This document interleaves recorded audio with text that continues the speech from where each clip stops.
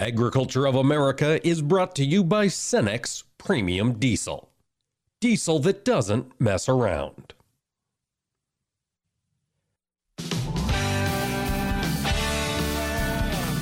Informing America's farmers and ranchers. This is AOA, produced by the American Ag Radio Network. Now, here's your host, Mike Pearson. Hello, ladies and gentlemen. Thanks for tuning in to AOA on this Wednesday, March 2nd. We are continuing to watch the markets. The volatility is still in place. Crude oil up big again today on Wednesday. The grains taking a little bit of a breather. We'll talk to Arlan Suderman in segment 3 about exactly what is happening here in the market, so stay tuned for that. Prior to Arlan, though, we're going to talk with Robert White. He's with the Renewable Fuels Association, and a lot of us have noticed that gas prices are climbing. With the move in crude, that's going to continue. The Renewable Fuel Association has some ideas that this administration could do to bring down the cost of gas. We'll talk to Robert about those thoughts here in a minute. At the end of the show, we're going to check in with Todd Neeley of DTN. There has been some headlines recently in the world of biofuels. We're seeing consolidation develop in that industry. Todd's been tracking it at DTN, and he'll give us an update at the end of the show. But before we jump into all of that, we've got to talk about the weather, both here in North America and in South America, where those crops are still being grown. And to help us dissect the weather today, Ed Vallee of Empire Weather joins us. And Ed, looking at the map, it's going to be 82 degrees in Kansas City today. This is quite a warm-up we're experiencing. Yeah, no kidding, Mike. And it's a situation where a lot of these guys are getting their first 70s and 80s of the year, and everybody's thinking, okay, well, spring's on the way. Well, not so fast. We still have quite a bit of winter weather left to go before we can regularly be enjoying these nice temperatures. All right. Well, that's not what I was hoping to hear, Ed. I thought we'd be 70 and warmer from here on out. Where do you see the next shot of winter weather coming across here, the bulk of the United States?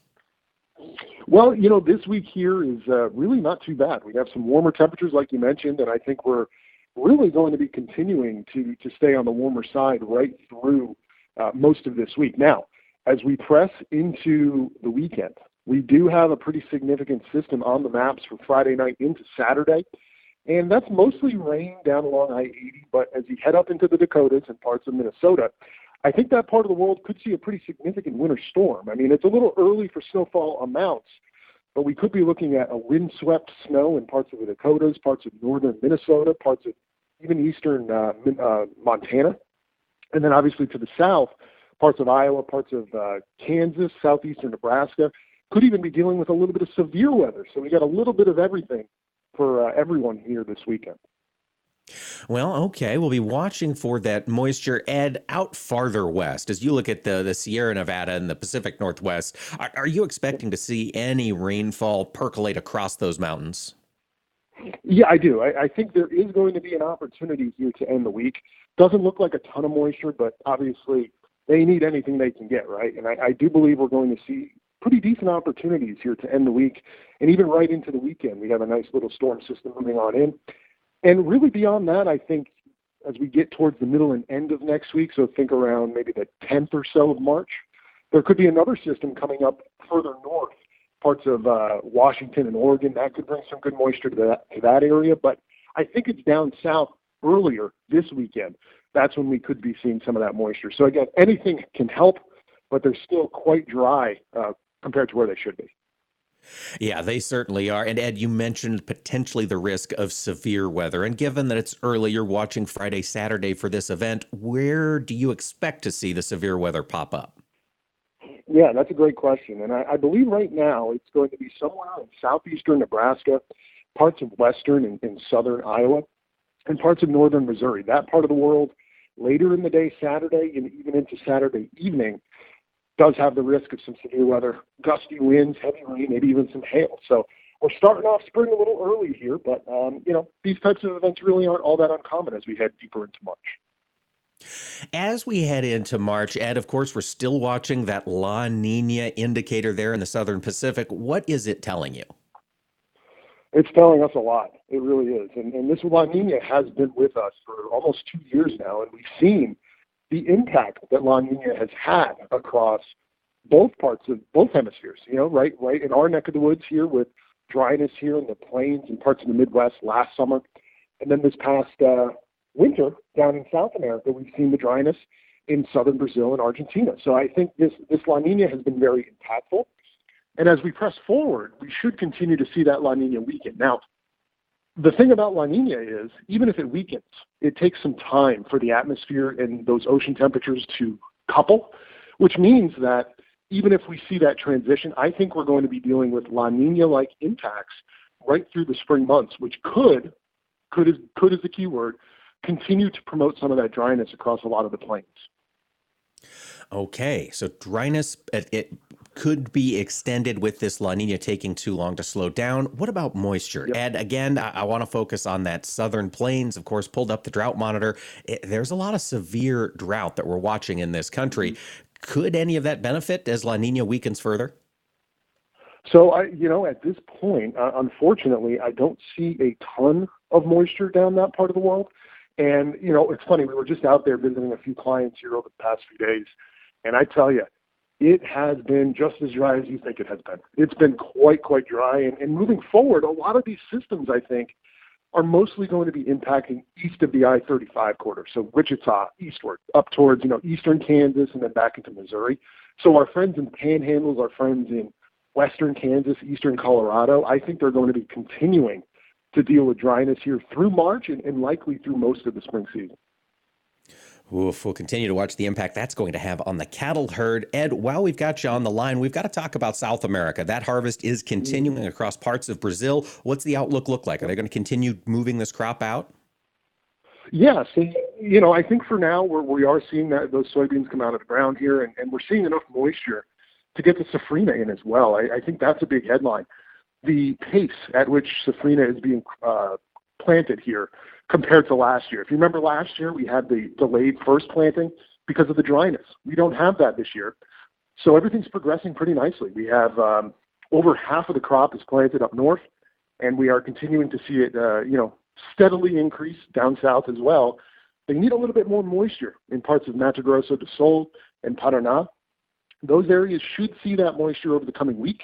So I think by this time next week, we're going to be in pretty good shape, and the forward-looking forecast through most of the month of March does offer precipitation chances in most of Brazil. So could that potentially cause some delays with the soybean harvest? Perhaps. But I think more importantly, we're going to get the moisture we really need here to get that safrinha in the ground properly. All right, things to keep an eye on temp-wise in South America. They're continuing to cool off, I imagine, this time of year. Anything of note, Ed? Yeah, this week is a little warm in Argentina and southern Brazil. But again, this time of the year, we're mostly talking about soybeans, and the soybeans generally can handle some upper 80s to near 90 degrees as long as it comes with moisture, right? So I think generally the heat this week is about as strong as we're going to have through the month of March. So we're going to start decreasing some of that heat the later we get into the month, and things look pretty good from a temperature standpoint moving forward. All right, lots to keep an eye on with the weather. Thanks to Ed Vallee of Empire Weather for keeping us updated. Appreciate it, Ed. Thanks, Mike. And folks, stick around. Robert White from the Renewable Fuels Association will be joining us next. We're going to talk about what the Biden admin could do in this year ahead to lower gas prices. Stay with us on AOA.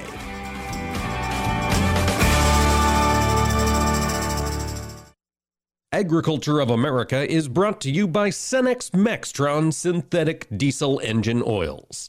Oils that run smart. DTN and Progressive Farmer bring producers the best content in agriculture. Each day, our editors post unique content to our website, bringing you the latest news and information you need for your day-to-day business decisions. DTN and Progressive Farmer provide insights throughout the year to questions like, what is the outlook for corn yields in 2021? Will feed prices surge? What about land prices? And what's today's weather forecast for my farm? For more intelligence like this, visit dtnpf.com. Considering an online pharmacy? Explore BeSafeRx to find useful information and resources to help you purchase medicines safely online. A safe online pharmacy requires a doctor's prescription, has an address in the United States, has a licensed pharmacist, and is licensed by a state pharmacy board. It's best to stay away from online pharmacies that don't meet these criteria. Discover more helpful tips and resources at BeSafeRx. Go to fda.gov/BeSafeRx.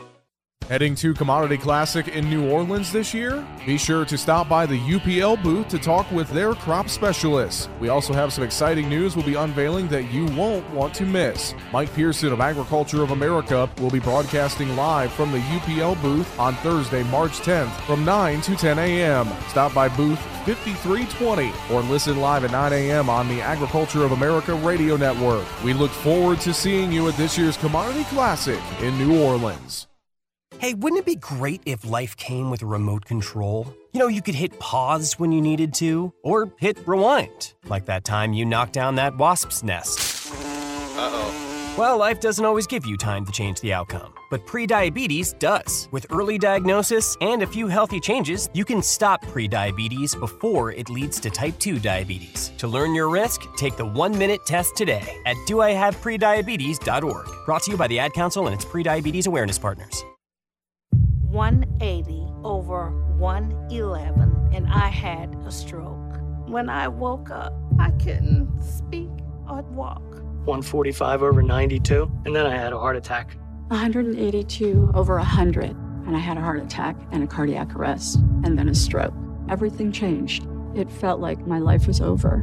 This is what high blood pressure sounds like. You might not feel its symptoms, but the results from a heart attack or stroke are far from invisible or silent. 150 over 90, and I had a stroke. If I would have followed a treatment plan, I would not be in this situation. 180 over 110, and I had a stroke. And I'm 33, so I never see this coming. If you've come off your treatment plan, get back on it, or talk with your doctor to create an exercise, diet, and medication plan that works for you. Go to loweryourhbp.org. Head to toe, everything's changed. Head to toe. Brought to you by the American Heart Association, American Medical Association, and the Ad Council. Agriculture of America is brought to you by StoneX Premium Diesel. Diesel that doesn't mess around.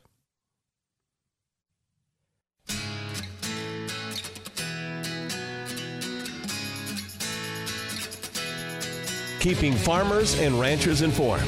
AOA. Now back to Mike Pearson. Welcome back to AOA, ladies and gentlemen. Thanks for tuning in today. President Biden addressed the country last night. He gave his State of the Union address and obviously talked about the fight over in Russia, or in Ukraine, rather, with Russia. And he also spent a lot of time talking about inflation. Higher prices, folks, are everywhere. We're seeing them in our daily life, nearly any place we go. And one place they've really jumped out to a lot of American consumers is at the gas pump. California Fuels, a friend of mine lives out there, posted a picture on Twitter this morning. Every blend of fuel over $6 at his station in Los Angeles. These prices are high, and the administration would like to bring them down, so they say. Well, the Renewable Fuels Association has been looking at ways in which we could do that. Joining me today is Robert White. He's the Vice President of Industry Relations with the RFA. Robert, thanks for joining us. These are volatile times in the fuel industry, aren't they? Oh, very much so. I was thinking this morning as I was looking through some numbers, I was wondering if any of your producer listeners are actually listening, or they're just staring at those market screens. It's just volatility in full force. It is. It's hard to focus on anything else when the markets are moving as much as they are. And Robert, one place where markets are really, really moving is crude oil. We are seeing a push for energy around the world, and U.S. oil prices are climbing. Is this a win for ethanol? Are we becoming more competitive as crude continues to skyrocket in value?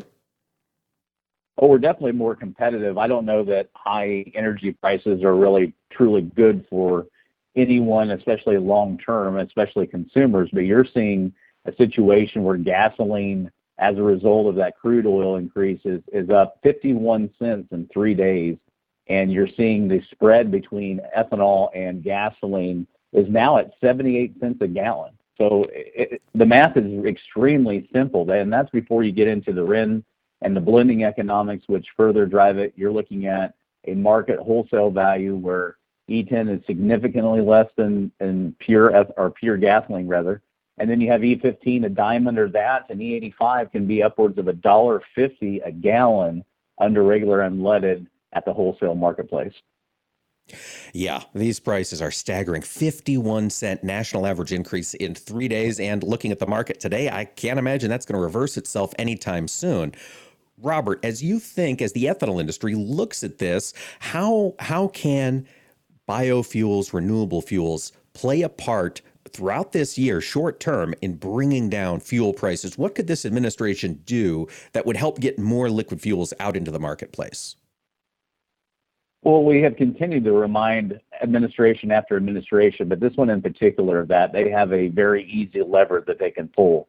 E15 is that example. As I mentioned, the wholesale price is a dime under E10, which is significant when you see no mileage penalty, it's higher octane, and you get all the other benefits associated with ethanol. But for this administration, looking at lowering carbon and lowering emissions, this is the perfect solution. And at the same time, it lowers the price of fuel. What we've seen is just a continued delay of some of the opportunities that EPA has with an E15 streamlining rule that has really been ready to go since last January. And I'm not talking 2 months ago, I'm talking 14 months ago.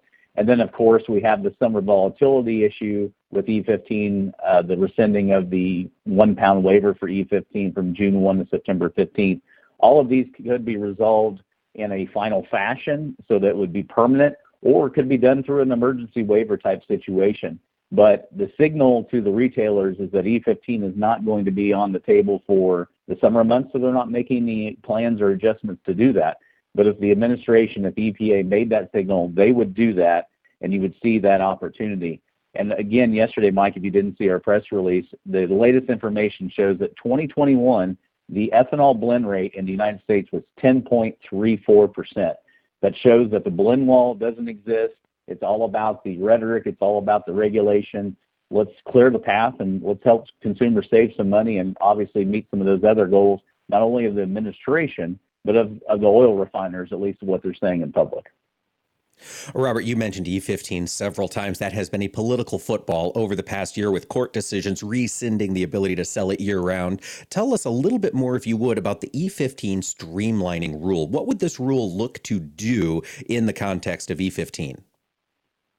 Well, last week at our national conference, we had a retailer panel, and one of the things they honed in on was that at the federal level, you have rules, and then every state adds on to that, and you just don't have a clear path state by state on how to introduce E15. And in fact, some states are actually being avoided at this point because of the red tape. So one of the things in this E15 streamlining rule was to clean up the label so that there was a consistent label and maybe not as scary as a label as we have today, the orange and black label. And at the same time, it went into the equipment compatibility side. So that was extremely clear that if your equipment is compatible with E10, it is going to be compatible with E15. That is the way it was tested for more than a decade, and that was the idea that was laid out to the equipment manufacturers and what they built to. And since E15 is approved, they've even ramped that up to approval all the way up to E25 or 25% ethanol. So this is just clearing up the red tape, saying that what equipment is truly compatible and would allow a lot more retailers to offer E15 quickly. And in this case, one of the things that we don't talk about probably enough is that the court decision from this year only applies to the conventional fuel markets. So that is about 70% of the fuel sold in our country. But all those reformulated gasoline markets, the bigger cities across our country, the entire state of New York, entire state of California, those are all those reformulated gasoline markets, and we can sell E15 year-round in those if all these approvals take place. Now, one of the things I did see after that court decision last year, there were several states, Robert, who were looking for approval from E15 to go ahead approval from EPA to sell E15 year round. Have any of those states formally made that request to EPA? Are you aware? No, not at this point. There were 8 states, mostly Kansas, Nebraska, Iowa, and North. They basically reached out to EPA and said, how do we do this? How if we wanted to essentially opt out of the 1 pound waiver for E10 so that all of our fuel had the same volatility and it wouldn't matter what blend of ethanol was in it, what would that look like? And those conversations have started with EPA, but we haven't seen a formal filing. At this point, the summer of 2022 is getting extremely close. The terminals have to make decisions well ahead of that June 1st deadline. They have to make sure all the fuel in the marketplace is meeting those summertime standards, so you start backing up the calendar. But again, we have what I would easily determine as an emergency situation, not only because of fuel prices, but the energy concerns around the world with what's going on in the Ukraine. And we simply have a lever that the administration can pull. We certainly do. And Robert, I've been reading some requests popping up mainly across social media, across some of the news organizations, that the Biden administration should simply issue a blanket repeal of the Reid vapor pressure rules for this summer. Would that in and of itself help us get E15 back into pumps year round, or would that just be too little too late for these retailers to think about stocking? Well, there'd definitely be a lot of them. I mean, we're in the thousands of stations that have E15 today, so obviously those would continue on through the summer months. If it's given in a relatively, decent timeline from today, we're still got a month or so those adjustments could be made, and perhaps those contracts could be adjusted. So yeah, it would be important. It's really what we're talking about here is eliminating that volatility issue during those summer months from June 1 to September 15th. You mentioned the National Ethanol Conference was last week. Robert, as you think about the things that were discussed in the context of this new high-priced crude battle in the Ukraine, are there things our listeners need to be aware of with regard to the ethanol industry moving forward this year? Well, I think the one important thing that we've tried to highlight is we still have idled ethanol production capacity, and this is from before even COVID. This is from the small refinery exemptions that were really given out like candy during the Trump administration, and you compound that with the lack of demand through COVID, we have a lot of idle capacity. Ironically, that idle capacity is almost exactly the same amount of the Russian crude that we're still importing. And I think that's significant. That should be a symbol for a lot of people that you could replace that Russian crude with homegrown fuel that, again, meets all of the desires of this presidential administration and again, at least the public speak of the oil industry and their desire to decarbonize. Absolutely, and it promotes energy security. And this crisis in Eastern Europe has highlighted the importance of that. Robert White, Vice President of Industry Relations with the Renewable Fuels Association, thanks for coming on and filling us in on this important topic today. Thanks, Mike. Have a great day. And folks, stick around. We'll be talking with Arlan Suderman of StoneX about these wild markets when AOA returns.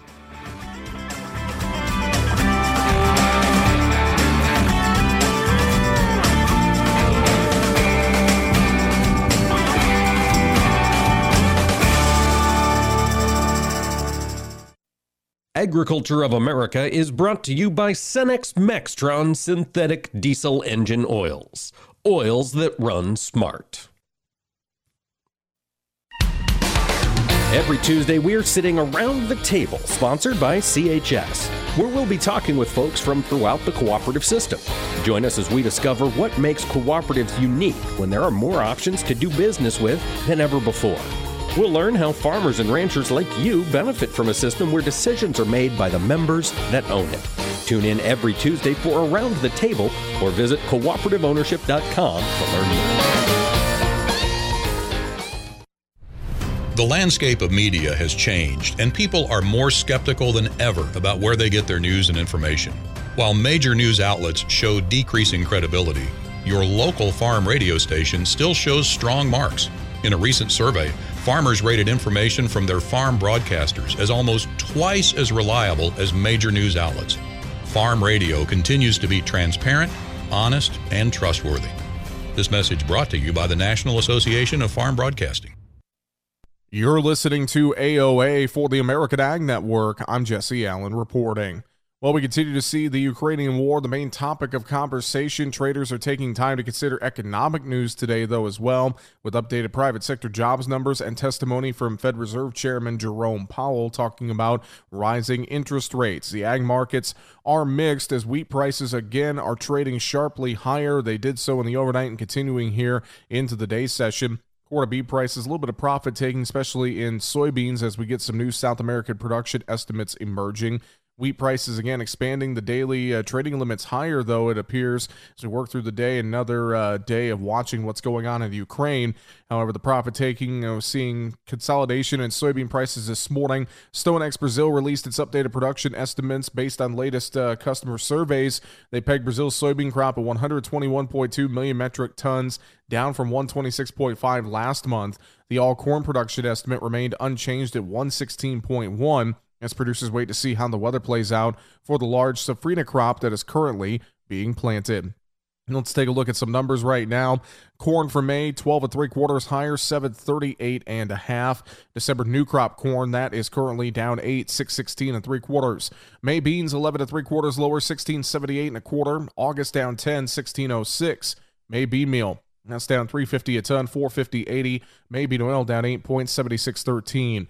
May Chicago wheat up 75, 10.59. May Kansas City wheat up 75 at 10.78. May spring wheat up 50 1/2 at 11.04 1/4. Live cattle, feeder cattle trading higher. April feeder cattle up 157, 161.37. April live cattle up 60, 141.12. April hogs down 40, 105.80. Crude oil up 522 at 108.63. This is AOA for the American Ag Network. I'm Jesse Allen reporting. Vision loss is not something that you feel until it happens. Most people lose their vision from diseases like macular degeneration and glaucoma, not at birth. With macular degeneration, you lose your central vision. You have a blind spot right in the center of your face, so I can't actually see your face. So even that little circle in which I could see became a big blur. I was 65 when I first was diagnosed with glaucoma. There were no symptoms. I had no headaches. 3 million Americans have glaucoma, and half don't even know it. 11 million people in the United States have macular degeneration. You lose mobility, independence, changes your entire life. So many eye disorders can be treated if caught early. My husband tells me that I have beautiful brown eyes, and I don't want to lose that. Make a plan today to get your eyes checked. Visit brightfocus.org to learn more. Agriculture of America is brought to you by StoneX Premium Diesel. Diesel that doesn't mess around.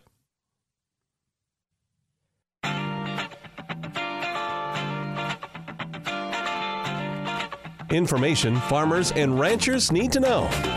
AOA. Now back to Mike Pearson. Welcome back, ladies and gentlemen. AOA continues today. And next, we're talking with Arlan Suderman. These markets have been extremely volatile. Well, they've been volatile for some time, but that has accelerated over the past week. Arlan's going to help us figure out what is happening here. And Arlan, before we get into the grains and the ag commodities, one of the major topics of conversation in last night's State of the Union address, and again today with Jerome Powell testifying in Congress, is inflation. What have we heard from Powell? Are we still going to see rates climb in March, Arlan? Yeah, it looks that way. In fact, we could be looking at a 50 basis point increase, and so that is a real risk. As we look at the comments that have come out from Jerome Powell thus far this morning, he's indicating that really nothing has changed as far as their view of monetary policy with the Russian invasion of Ukraine, that they still believe that inflation is a major task ahead of us that needs to be tackled, needs to be tamed, and they're still moving forward. So then the key is, and they'll be coming out with their actual policy statement that's revised in 2 weeks from today, is how much do they raise the rate in this month's meeting? Will it be 25 basis points? Will it be 50? Will it be something more than that? And what do they say in their prepared comments about their plan for reducing the balance sheet? I think that becomes a greater focus as we go forward along with interest rates. What does that mean? We have trillions of dollars of stimulus in the economy right now, and that's helping to create these inflationary pressures. So if they remove that stimulus from the economy, that should slow demand down, consumption down, to bring it back to normal levels, and won't fix the inflation problems, but should greatly reduce the inflation problems. But the side effect of it is that's also a more natural way for raising interest rates, particularly the longer-term interest rates. We would anticipate that they would put a heavier emphasis on the mortgage-backed securities they've been buying and pulling back some of those, dumping those back onto the market. That'll see those longer-term rates for mortgages, et cetera, go up probably at a faster clip, strengthening the yield curve. But I would warn producers out there, watch your interest rates on those variable rate operating loans, because they could have significant upside risk this year. Being someone who lived through what we saw 40 years ago, I'm not saying that's the path that we're on, but things can happen much faster than what you anticipate, particularly when we're talking about crude oil prices today topping $112 a barrel. We've got a lot of upward pressure on inflation coming yet. We certainly do, Arlan. And with regard to crude oil prices, we did hear we're going to do another coordinated release of strategic petroleum reserves around the world. Arlan, that didn't do much for oil prices in November. Last time we tried it. Is it going to be a different story this time? No. In fact, when it was announced yesterday, crude oil was making new highs and continued higher. They're talking about 60 million barrels being dumped onto the world market, 30 of that here in the United States. That's less than a one-day supply. So what it does is reduce the available supplies that we have available to us in a true emergency, while having virtually no impact on price whatsoever.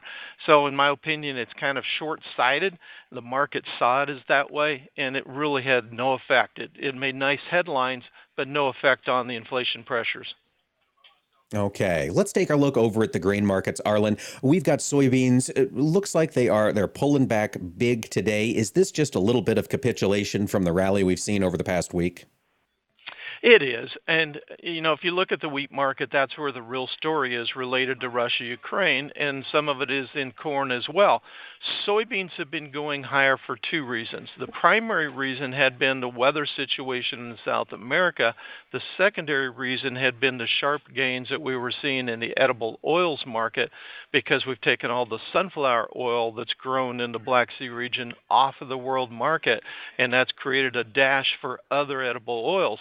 Well, that's really started rationing demand for those edible oils, and so we're seeing a little bit of a consolidation there in some of the oils, but also a sense that maybe we've priced in the weather risk in South America. I think that's still a subject of debate, but keep in mind that markets rarely go straight up or straight down. They have these periods of consolidation, and I don't think the market really fully understands the implications of the shorter crop in South America. With our Brazil team now at 121.2 million metric tons, for Brazil, when you throw in the losses in Paraguay and in Argentina, we've essentially lost about 1.3 billion bushels of production from South America as a whole.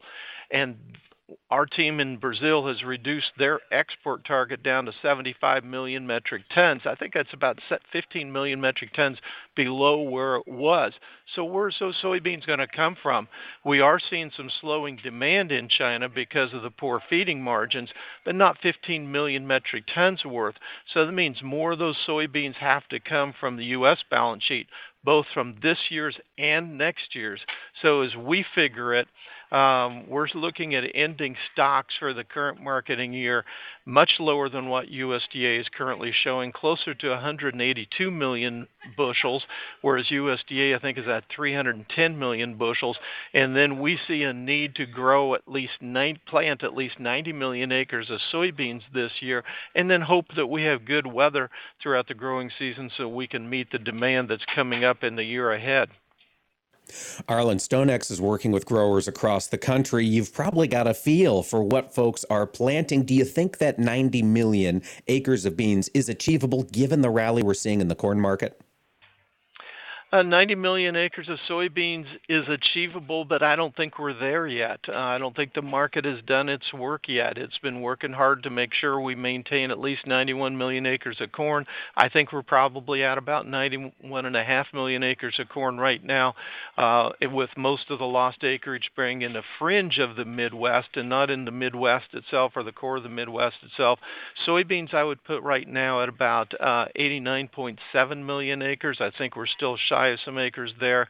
Of course, we still have that soybean wheat rotation in the south and in the plains that pays very well as a double cropping mixture. Cotton is battling for acres in the south. Grain sorghum is battling for acres in the plains, particularly the central and southern plains. So there's a lot of crops fighting for acres right now, and even canola is going to be fighting for acres in the north. So a lot of crops fighting for acres. And I was at two producer meetings in Iowa last week, and at those producer meetings I asked raise of hands of who's planning on changing their crop rotation this year. One man raised his hand out of the two meetings. He came up to me afterwards and said, well, the only reason I'm changing my rotation is because I want to do some tiling in the fall, and so I want to plant more soybeans to make that a little bit easier to do. So far the markets are all fighting for acreage. We've made a little bit of a shift from corn to soybeans, but probably not enough to fill the need, especially if the short production estimates in South America verify for soybeans. Yeah, those short productions down in Brazil and Argentina are something to watch. And you mentioned the sunflower oil shortage coming out of the Black Sea. Arlan, as you look at the soy products market, we've got bean meal, we've got bean oil screamed to new highs. How much more capacity do we have to expand crush given the prices for soy products out there? Can we continue to see this crush up here around, 200 million bushels? Well, we added about 100 million bushels of crush capacity late last year. We'll probably add about that much throughout the year, this year as well. As we get into next year, we're probably looking at better than 200 million bushels of crush being added. So we are adding it, not as fast as what some of the analysts out there are suggesting that we need to do so, but it is happening. It takes time for that infrastructure for the renewable fuels to work and come along. So we are going to be shifting our demand structure to more domestic and to less exports going forward. I also wanted to throw in one other thing that's not getting much attention. As you talked about sunflower oil and we talk about corn, we have customers in Ukraine, and right now our conversations, the farmers have all gone to war, so to speak. The infrastructure is broken down. There's no fuel available. Crop inputs are hard to find. We're already at the point where we'd suggest that the odds of a crop being planted in Ukraine this year are very slim. And so that means removing Ukraine's breadbasket production off of the world market for the next year as well, which I don't think the markets have really accounted for yet. And if that's a risk that's out there, Arlan, for these folks to be thinking about looking at December 22, December 23 corn sales, given the volatility, should folks still be, we got to be keeping our eye on those markets, I suppose, just as this thing goes forward. Yeah, you really do, but you have to keep your options open because we're looking at the potential for very volatile crop prices in the year ahead, as well as for crop input prices. Particularly if natural gas gets shut off to Europe, we could see much tighter fertilizer supplies as well. Yeah, that is a concern additionally for the years ahead. Arlan, we've got you on the line. Feeder cattle have been struggling. It makes sense. Yesterday, the corn rally we've seen over the past week has certainly been hard on prices. Today, the corn market's a little split, a little bit of a up and down trade, but we're seeing feeders come back strong. Has anything happened here on the fundamental level for feeder cattle? Well, we've had some decent fundamentals for the cattle, and as you said, the big concern was feed prices. So with a little bit of a pullback and consolidation in corn a little bit, we're seeing a little bit of a pop in demand for those lighter weight cattle, particularly around some areas of chart support. I don't know yet if it's going to change the trend. There's still some concerns about how high these feed prices may go. But for today, anyway, it's giving us a bounce. It is indeed. Arlan Suderman of StoneX, thanks for taking the time to talk to us today, Arlan. Thank you, Mike.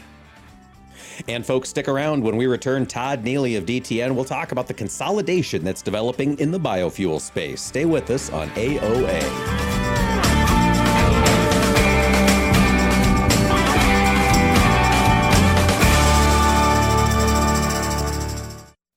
Agriculture of America is brought to you by Cenex Premium Diesel. Diesel that doesn't mess around.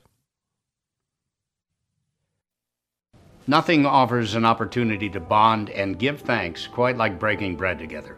This is especially true as we welcome our troops back home and keep those who are still stationed overseas in our hearts. Hi, I'm Gary Sinise. Since 2011, the Gary Sinise Foundation's Serving Heroes program has shown gratitude to our nation's defenders and their families by serving up nearly 500,000 hearty classic American meals at travel hubs and military locations. And now, together with our friends at Bob Evans Farms and their Our Farm Salutes program, we will help to provide even more meals nationwide, offering our defenders a taste of home and a feeling of togetherness around the table. Help us show America's gratitude through food and fellowship. Look for the Bob Evans Our Farm Salutes purple packaging at your grocery store and visit ourfarmsalutes.com to learn more. While we can never do enough to support the men and women who serve, together we can make a difference, bite by bite.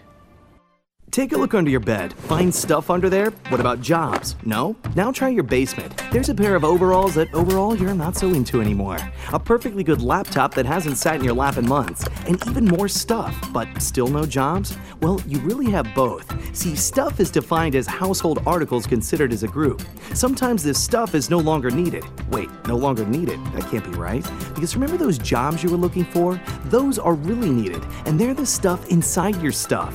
Even inside that winter coat that moved with you to Phoenix.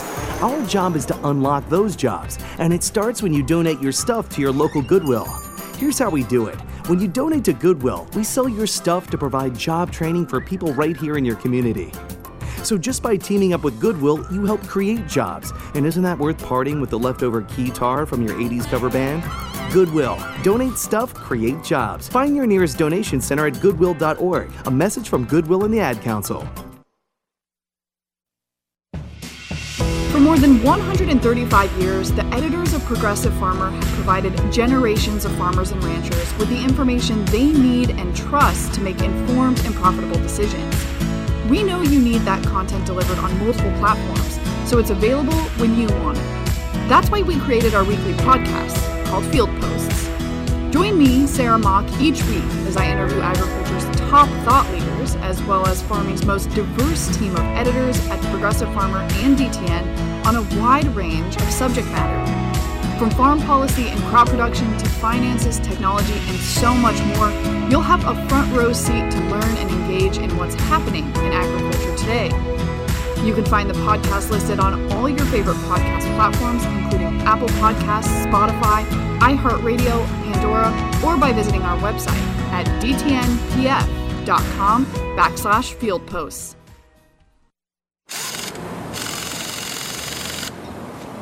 Oh, nice engine.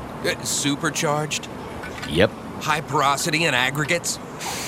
Yep. Porous medium for gas exchange? Uh-huh.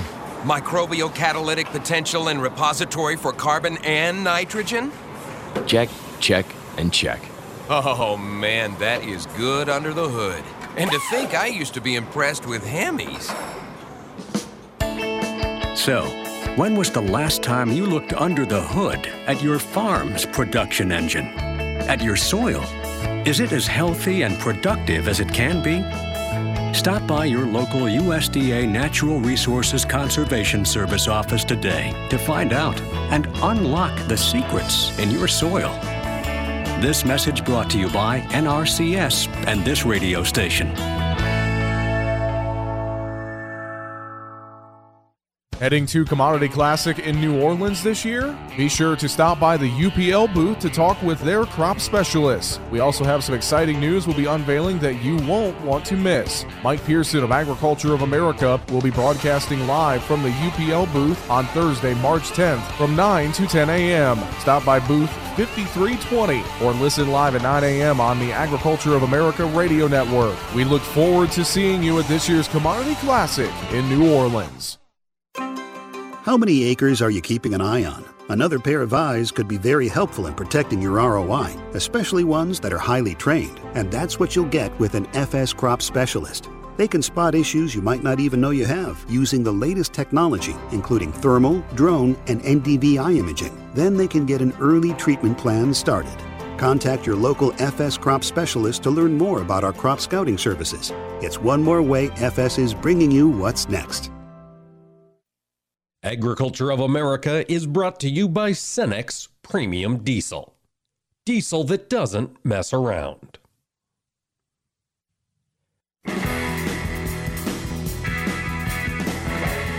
Information farmers and ranchers need to know. AOA. Now back to Mike Pearson. Welcome back, folks. Thanks for tuning in. Earlier in the program, we talked to Robert White from the Renewable Fuels Association about the fact that ethanol and biofuels are here as a solution to these higher fuel prices. Well, the past year has seen a lot of investment level activity in the biofuel space, both in ethanol, corn-based ethanol, and in the new and emerging space of renewable biodiesel.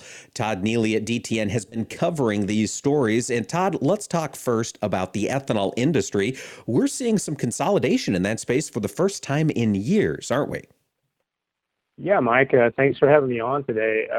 2020 was a very interesting year. As you know, we had the COVID situation arrive, so it led to lower gasoline demand, and we saw ethanol plants really struggling that year. And then what we're learning from Ocean Park, they just put out a new report. It's one of the premier organizations in the country that actually deal with mergers and acquisitions in biofuels. And the report they put out said that the ethanol industry saw more mergers and acquisitions than it had in quite some time, at least 5 years. There were 12 ethanol plants that actually changed hands.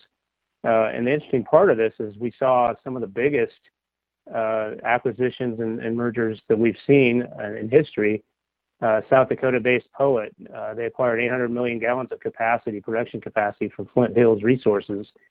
Ocean Park said that is basically the largest single transaction in ethanol history. I think a lot of what's at the root of all of this, obviously, was the tough economics in 2020, and it kind of carried a little bit over into 2021. And then things really got tough on the industry. We saw a lot of plants that just never really came back into full production. I think the margins have been better, and I think we're seeing a lot of that come back. And still we have a lot of doubt, a lot of ups and downs when it comes to federal policy. And so there's a lot of things that play into it. And really, ethanol really has seen a lot of these changes of hands over the years. But this particular past year, 2021, was kind of remarkable. Todd, as we think about the consolidation in the ethanol space, are most of these purchases happening from other biofuels companies? You mentioned Poet stepping in, making that very large acquisition. Or are we seeing conventional fossil fuel producers look at buying ethanol plants as a way to get into the game? Do we know from that report? It's interesting, Mike. I think one of the things that we're seeing, and we've seen a little bit about this year, we've seen some of the big oil companies, Chevron is the latest, really expanding, not only their production and making biofuels more available, at the retail level, but we're seeing a lot of interest in renewable diesel, which is considered to be pretty much, about as low carbon as you can get in terms of a biofuel. And we saw Chevron this week make an announcement that it bought Renewable Energy Group, which is based in Ames, Iowa. And so I really think when you're talking about the ethanol industry, a lot of the transactions we saw in 2021 were ethanol companies buying ethanol plants. It wasn't really, so much of an interest, in terms of the oil industry, but definitely in renewable diesel. I think as we go forward, we're going to see actual biodiesel companies. We're seeing some of that now where they're moving more toward, creating operations that produce renewable diesel. And so that's kind of the wave of the future, and I think it's going to keep going. I think you're right, and apparently so does Chevron. You mentioned that was the acquisition making headlines late last week, perhaps earlier this week. Todd, tell us the details. How much is Chevron going to pay for REG? Mike, it's a big transaction. It's north of $1 billion. Obviously, Renewable Energy Group has been they're one of the biggest producers of biodiesel, and they've really expanded and diversified their company over the years. They've moved into renewable diesel. And the other aspect of this, I think we're seeing a lot of companies look at acquiring feedstock supplies. Kind of the ethanol plant model is that farmers, plants built in a certain area, and the farmers around that plant provide the feedstocks. But we're seeing a lot of acquisitions in terms of the actual feedstock supply, and so companies that acquire feedstocks are being bought by companies that are trying to become more green and trying to change and improve that environmental footprint. And so it's just a whole lot of things going on. A lot of things that I think, when the RFS was created, 15 years ago, I'm not sure people foresaw a lot of the things that we're seeing now. Yeah, I think you're exactly right. And this industry has continued to grow. Todd, you mentioned something interesting there, which is the fight over feedstocks. And yeah, I'm familiar with the ethanol model, farmers coming together. Hey, we'll grow our corn, we'll sell it to the plant right here in town or nearby and fund it that way. What sort of acquisitions have we seen in the feedstock space for particularly renewable diesel? Well, it's from all over the place. I mean, we've got oil companies rather, showing some interest. We've got biodiesel producers, renewable fuel diesel producers that are looking at the same type of thing. And I think the biggest concern that we're hearing from all this is that, as biodiesel, it's seen quite a struggle in the past several years. And a lot of that has to do with competition for feedstocks with renewable diesel. And I think that's the biggest thing, we're probably going to be tracking is, where a lot of these renewable diesel production facilities are going to get their feedstocks. And so it's really coming at an interesting time when you look at the emergence of renewable diesel. That emergence has created quite a conundrum for biodiesel producers because they tend to use the same feedstocks, and it's really a whole nother ballgame. When it comes to ethanol, we don't see anything like that. It's corn going to ethanol. And, while there is some, competition for feedstocks, it's not quite the same. I mean, we're seeing such a change in the dynamic in biodiesel and renewable diesel. And it looks like that change is going to continue. We heard a lot of comments last night from President Biden during his State of the Union about enforcing or improving the air, and biofuels are a way to do that. Todd Neeley from DTN, thanks for joining us on the show today. Great to be here. Thanks, Mike. Folks, tune in tomorrow to AOA. We're going to be talking about requests coming for the 2023 Farm Bill. Thanks for joining us today on AOA.